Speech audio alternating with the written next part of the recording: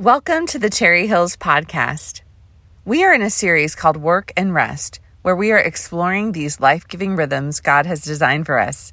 Thanks for joining us. Hey, I want to share with you a picture of our family calendar from this last May.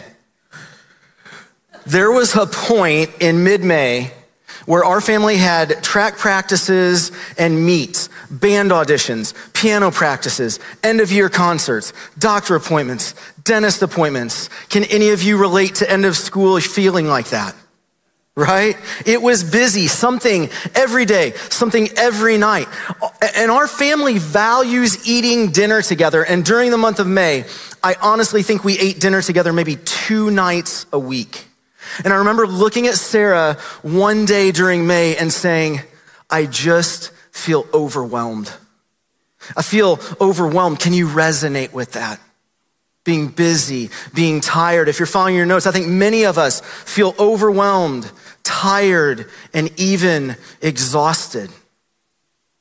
But for some of us, that isn't just a reality in May. This is a reality in June to April.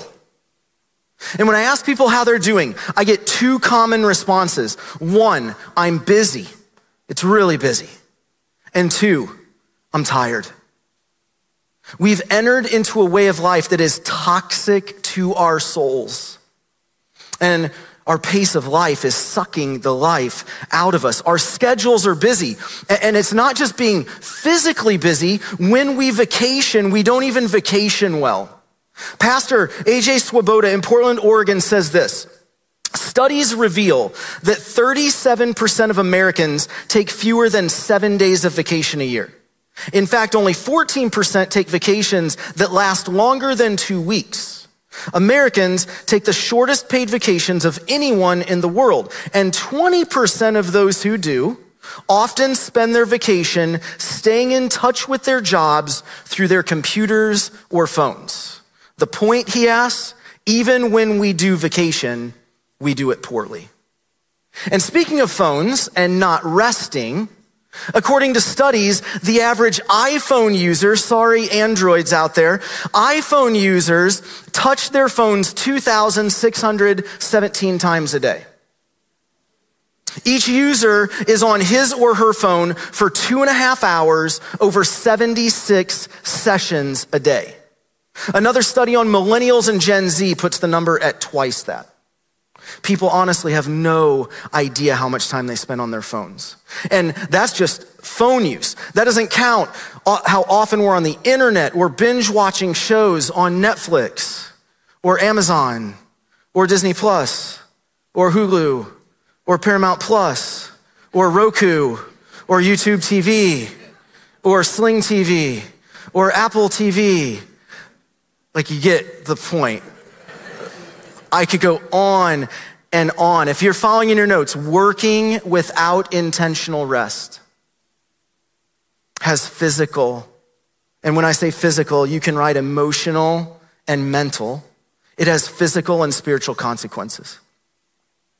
Physical and spiritual consequences. If our whole life is rushed from task to task, we just find ourselves running on fumes, trying to cram more into our days, we're gonna pay a serious price, physically and spiritually. Physically, going faster without ever slowing down leads to an increase in heart problems, depression, anxiety, and burnout.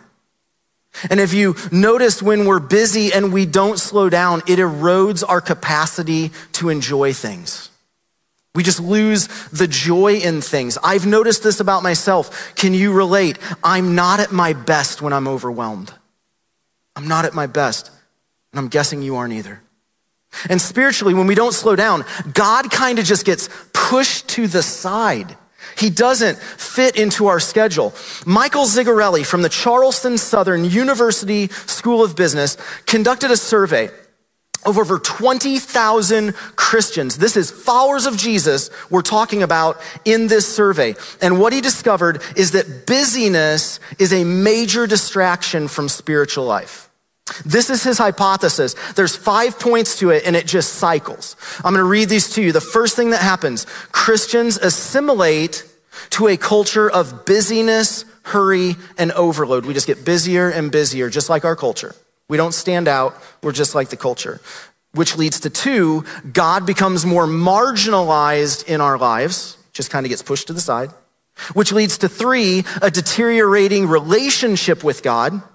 Which leads to 4, Christians becoming even more vulnerable to adopting secular assumptions about how to live. We gain our wisdom from the world, not the word. Which leads to 5, more conformity to a culture of busyness, hurry, and overload. And then it just begins again. Busyness affects us physically and spiritually. There's actually a name for the pace at which we live. I don't know if you know this or not, but it's called hurry sickness. Meyer Friedman was a cardiologist. He was a heart doctor, and he saw a common thread in all of his at-risk patients. The common thread was they displayed a sense of time urgency. Time urgency. Meyer Friedman described hurry sickness as this. You can see the definition on the screen. A continuous struggle, an unremitting attempt to accomplish or achieve more and more things or participate in more and more events in less and less time. Hurry sickness has also been defined this way: a behavior pattern characterized by continual rushing and anxiousness.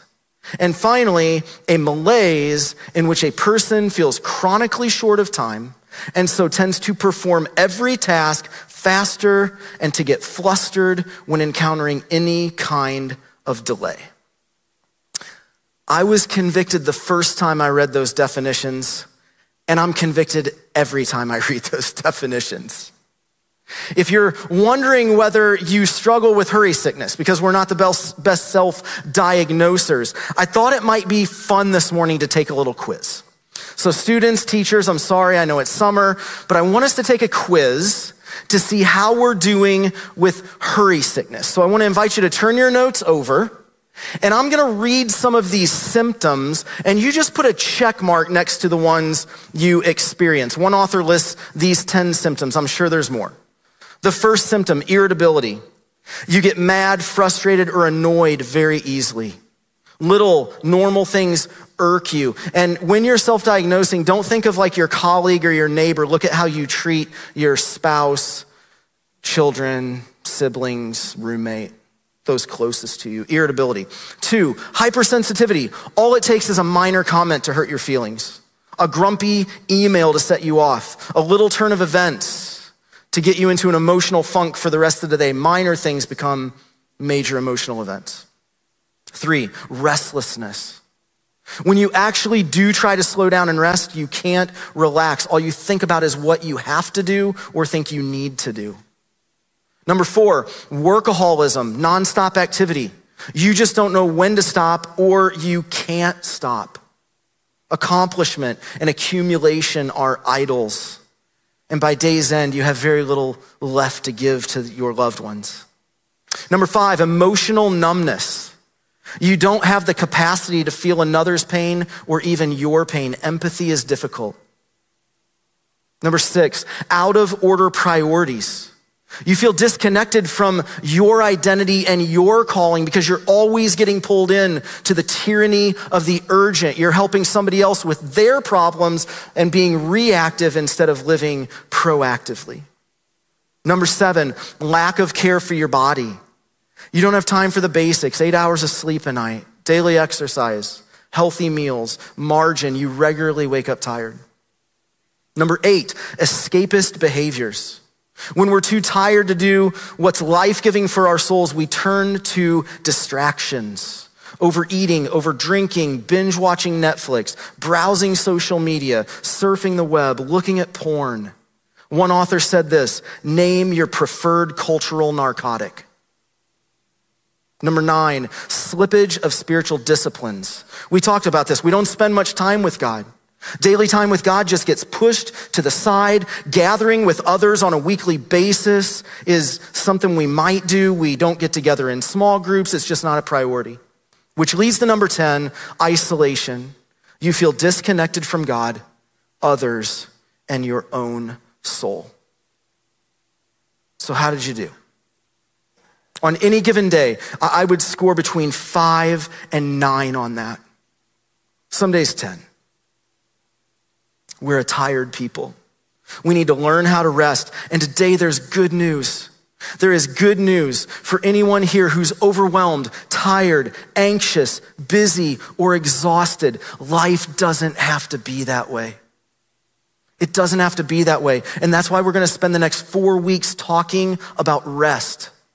We're in a series called Work and Rest. And if you're following in your notes, we're exploring the 2 life-giving rhythms of work and rest that God has designed for us.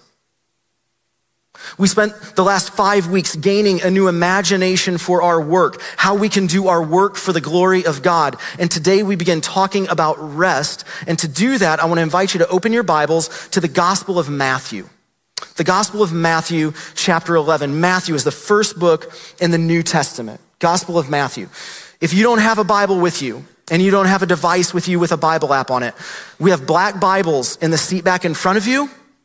You can grab one of those. Matthew chapter 11, verse 28 can be found on page 792.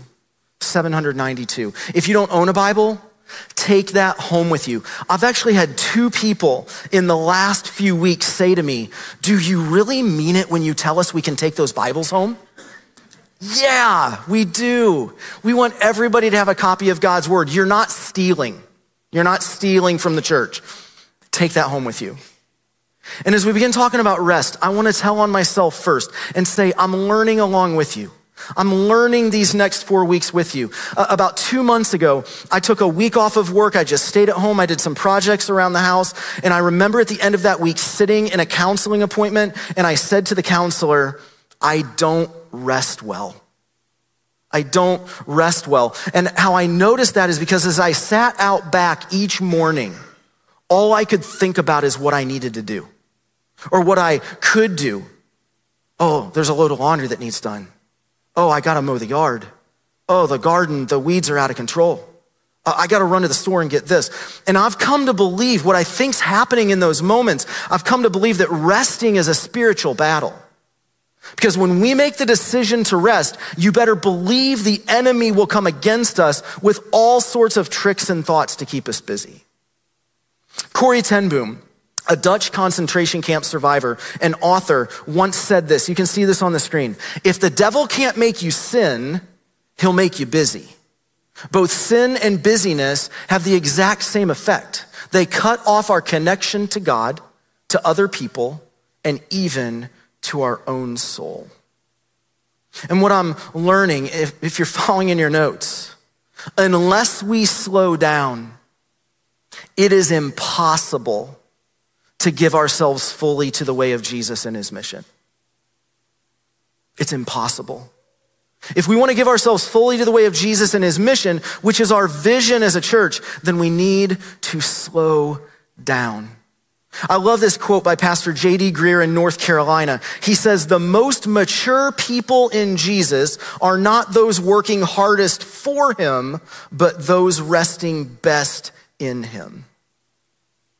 Fortunately for us, the good news that I want to offer today is that Jesus offers us an invitation to live life at a different pace.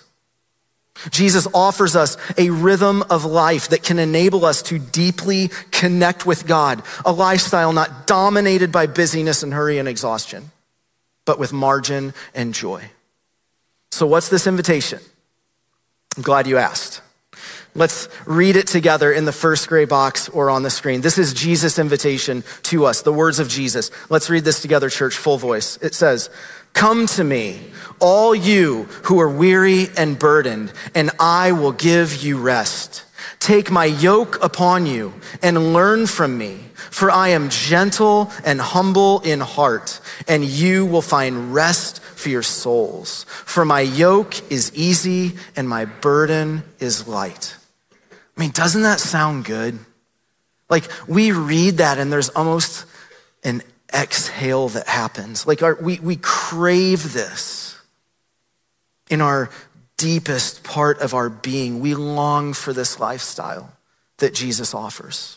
I'm gonna walk through what Jesus is offering us. In verse 28, Jesus says, come to me, all you who are weak weary and burdened, and I will give you rest. Jesus makes this very personal. Come to me.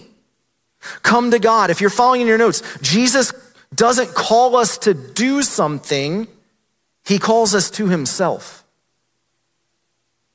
The call to come to Christ is not a call to try harder and be a better person. 13 times in the Gospels, Jesus calls people to follow him, and he's still saying that today. Follow me. He calls us to himself. And he calls the weary and the burdened. He knows those who live life, the human condition is to be weary and burdened, and he calls us to himself and he promises rest. The main point of this passage is rest. He says it 2 times. Come to me and I will give you rest. And then in verse 29, if you're following in your Bibles or looking in that gray box, he says, I will give you rest for your souls. And we need to know what he's talking about when he says rest for our souls, because I think it unlocks the meaning of the entire passage. In the Bible, our soul is our mind, our emotions, and our will, right? We think with our mind. We feel with our emotions, we choose with our will. Another definition I've heard is our souls is our very being. It's our very being. In the Old Testament, the word for soul is nephesh. And I find it interesting in Genesis chapter 2, verse 7, when we're told how we were created, the Bible tells us this in Genesis 2:7. Then the Lord God formed a man from the dust of the ground and breathed into his nostrils the breath of life, and the man became a living being. If you look at that last word, being, the word is actually nephesh. And so it should say the man became a living soul. We are living souls. And our soul is that part of us that will live forever and be reunited with our glorified bodies at the end of time. If you're following your notes, we are living souls, and Jesus offers us rest for our souls. He offers us rest for our souls. And the reason I spent just a minute on that, and the reason that's important, is because Jesus is offering us more than a vacation. He's offering us more than a weekend. He's offering us more than just sitting out back. He is offering us rest that reaches the deepest parts of who we are. The deepest parts of who we are. And I've come to believe that's why weariness of the soul is felt before it's seen. Right? We hear these cultural words like you'll never be enough. You'll never do enough. And in reaction to those, we do more things and we try harder until there's nothing left to give. And I've discovered the last few months that burnout is not just a result of working too many hours. That can be true. It begins with a depleted soul. A soul, a life that is weary and disconnected from God. I want you to see this quote from a pastor in Queens, New York named Rich Villodas. He says this, you can follow on the screen. He says, the way to experiencing this kind of rest is not found in something we do, it's found in something God has done. Jesus Christ underwent the biggest kind of rest imaginable. He rested in a tomb after being crucified. But as he rested, the world was being renewed. As he rested, the world was being restored. And as he rested, the world was about to see resurrection. And here's the promise. When we place our faith in Jesus, we exchange our exhaustion for his rest. The world demands performance. And when we rest in Jesus, we no longer have to strive to be perfect because Jesus gave his life so we could be set free from that. If you're not a follower of Jesus, I'm so thankful you're here. Maybe you're just here for the baptisms. A family member was getting baptized. You can experience this rest today for the first time. Maybe you're here and you're tired, you're anxious, you're exhausted, and Jesus says, come to me. All of you who are weary and burdened, and I will give you rest. You could experience that. And if you are a follower of Jesus, for those of us who have followed Jesus for any number of years, he's offered us this invitation. And it's up to us to accept or decline it. But he calls us to himself. He wants us. And then Jesus continues in verse 29. If you're following either on your notes or in your Bible or on the screen, Jesus continues in verse 29. He says, "Take my yoke upon you and learn from me, for I am gentle and humble in heart, and you will find rest for your souls. For my yoke is easy and my burden is light." Now, yoke is kind of a foreign word to us today, but in the first century, the listeners of Jesus would have known immediately what he was talking about. He uses the image of a yoke to describe how he provides rest for our souls. I want to put a picture of a yoke on the screen for you. It's the wooden frame joining two animals, usually oxen, as they pulled heavy loads or plowed fields. And this is so interesting. I was fascinated by this week. Jesus uses an image that makes us immediately think of work to describe rest. My favorite commentary on Matthew is by a guy named Dale Bruner, and I love what he says about this. You can follow on the screen. It says, "A yoke is a work instrument. Thus, when Jesus offers a yoke, he offers what we might think tired workers need least. They need a mattress or a vacation, not a yoke. Jesus realizes that the most restful gift he can give the tired is a new way to carry that life, a fresh way to bear the responsibilities. Realism sees that life is a life of a succession of burdens. We cannot get away from them. Thus instead, listen to this, thus instead of offering escape, Jesus offers equipment." I want to put the picture of the yoke back up on the screen. Jesus offers us himself, his yoke, to rest. And did you notice that usually in a yoke, one animal is bigger and one animal is smaller?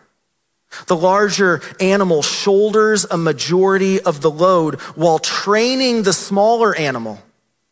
And Jesus gives us this picture on purpose. He's saying, walk with me and I'll carry the load. You can rest in me. You can trust me. You can give it to me. If you're following in your notes, Jesus' yoke is an invitation to live life by his side with him carrying the load. It's an invitation to live life with him. 2 years ago, our family went to Breckenridge, Colorado on vacation. I'd never been to the mountains before. I'm more of a beach guy, but I went to the mountains. They're amazing. And so we're hiking Hoosier Pass. It's an 11,000 foot summit, and we're at about 10,000 feet. And our little guy was 5 years old at the time. And he says to me, very dramatically, right? 5 years old, "I can't walk anymore. We have 1,000 feet left, 1,000 feet elevation left. I can't walk another step, Dad, another step. I'm gonna die." So I put him on my shoulders. I have a picture of this. I put him on my shoulders. We have 1,000 feet elevation left. And so he's on my shoulders. I seriously walk about 100 yards, put him down, double over, catch my breath, put him back on my shoulders, and keep going till we get to the top. And we get to the top. It's an amazing vista. You can still see Daniel on my shoulders. And we get to the top and Daniel says this to me, "Man, Dad, my legs sure are tired." And I'm thinking, you gotta be kidding me. Do you just know what I did? I was so proud of myself for doing that. And what I'm reminded, right, it's a picture, as I think back 2 years, it's a picture that we are invited into a life where Jesus carries the load. He carries us. We can't do it on our own. And there would have been a double meaning to this word yoke that Jesus used, and it complements the picture of oxen plowing a field. A yoke was a common idiom in the first century for a rabbi's reading of the Bible and how he taught the Bible. So Jesus was a rabbi. He taught the Bible and how to live the Bible. And at the time of Jesus, there were other rabbis called Pharisees, and they turned God's word into a list of do's and don'ts. They believed the more do's you did and the more don'ts you didn't, the more God would love you, the more accepted you were by him, the more important you were. It's actually been uncovered that it was said in the first century that the Pharisees taught a heavy yoke. They taught a heavy yoke. And I'm just wondering, right? Jesus is talking to a Jewish audience here who has been told by the Pharisees, you've got to do all this stuff to be accepted by God.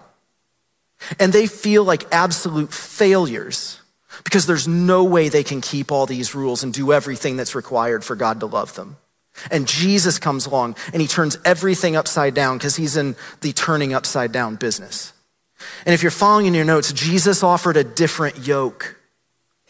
He offered a different teaching than the religious leaders, a yoke which was easy to bear. Easy to bear. Following Jesus isn't about following a bunch of rules like the religious leaders taught. When we turn following Jesus into a religion instead of a relationship, we just make it a checklist of things we have to do. And we think it keeps God happy with us. And we stop living life with him. If you're following in your notes, Jesus' easy yoke is life together. It's life together with Jesus. Jesus' easy yoke doesn't have anything to do with earning or accomplishing. Because there's nothing we can do to earn the forgiveness of sin.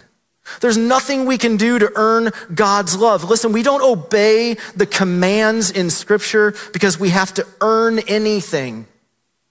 We obey God's commands found in his word because we get to obey them because we're in a relationship with the one who created us and saved us.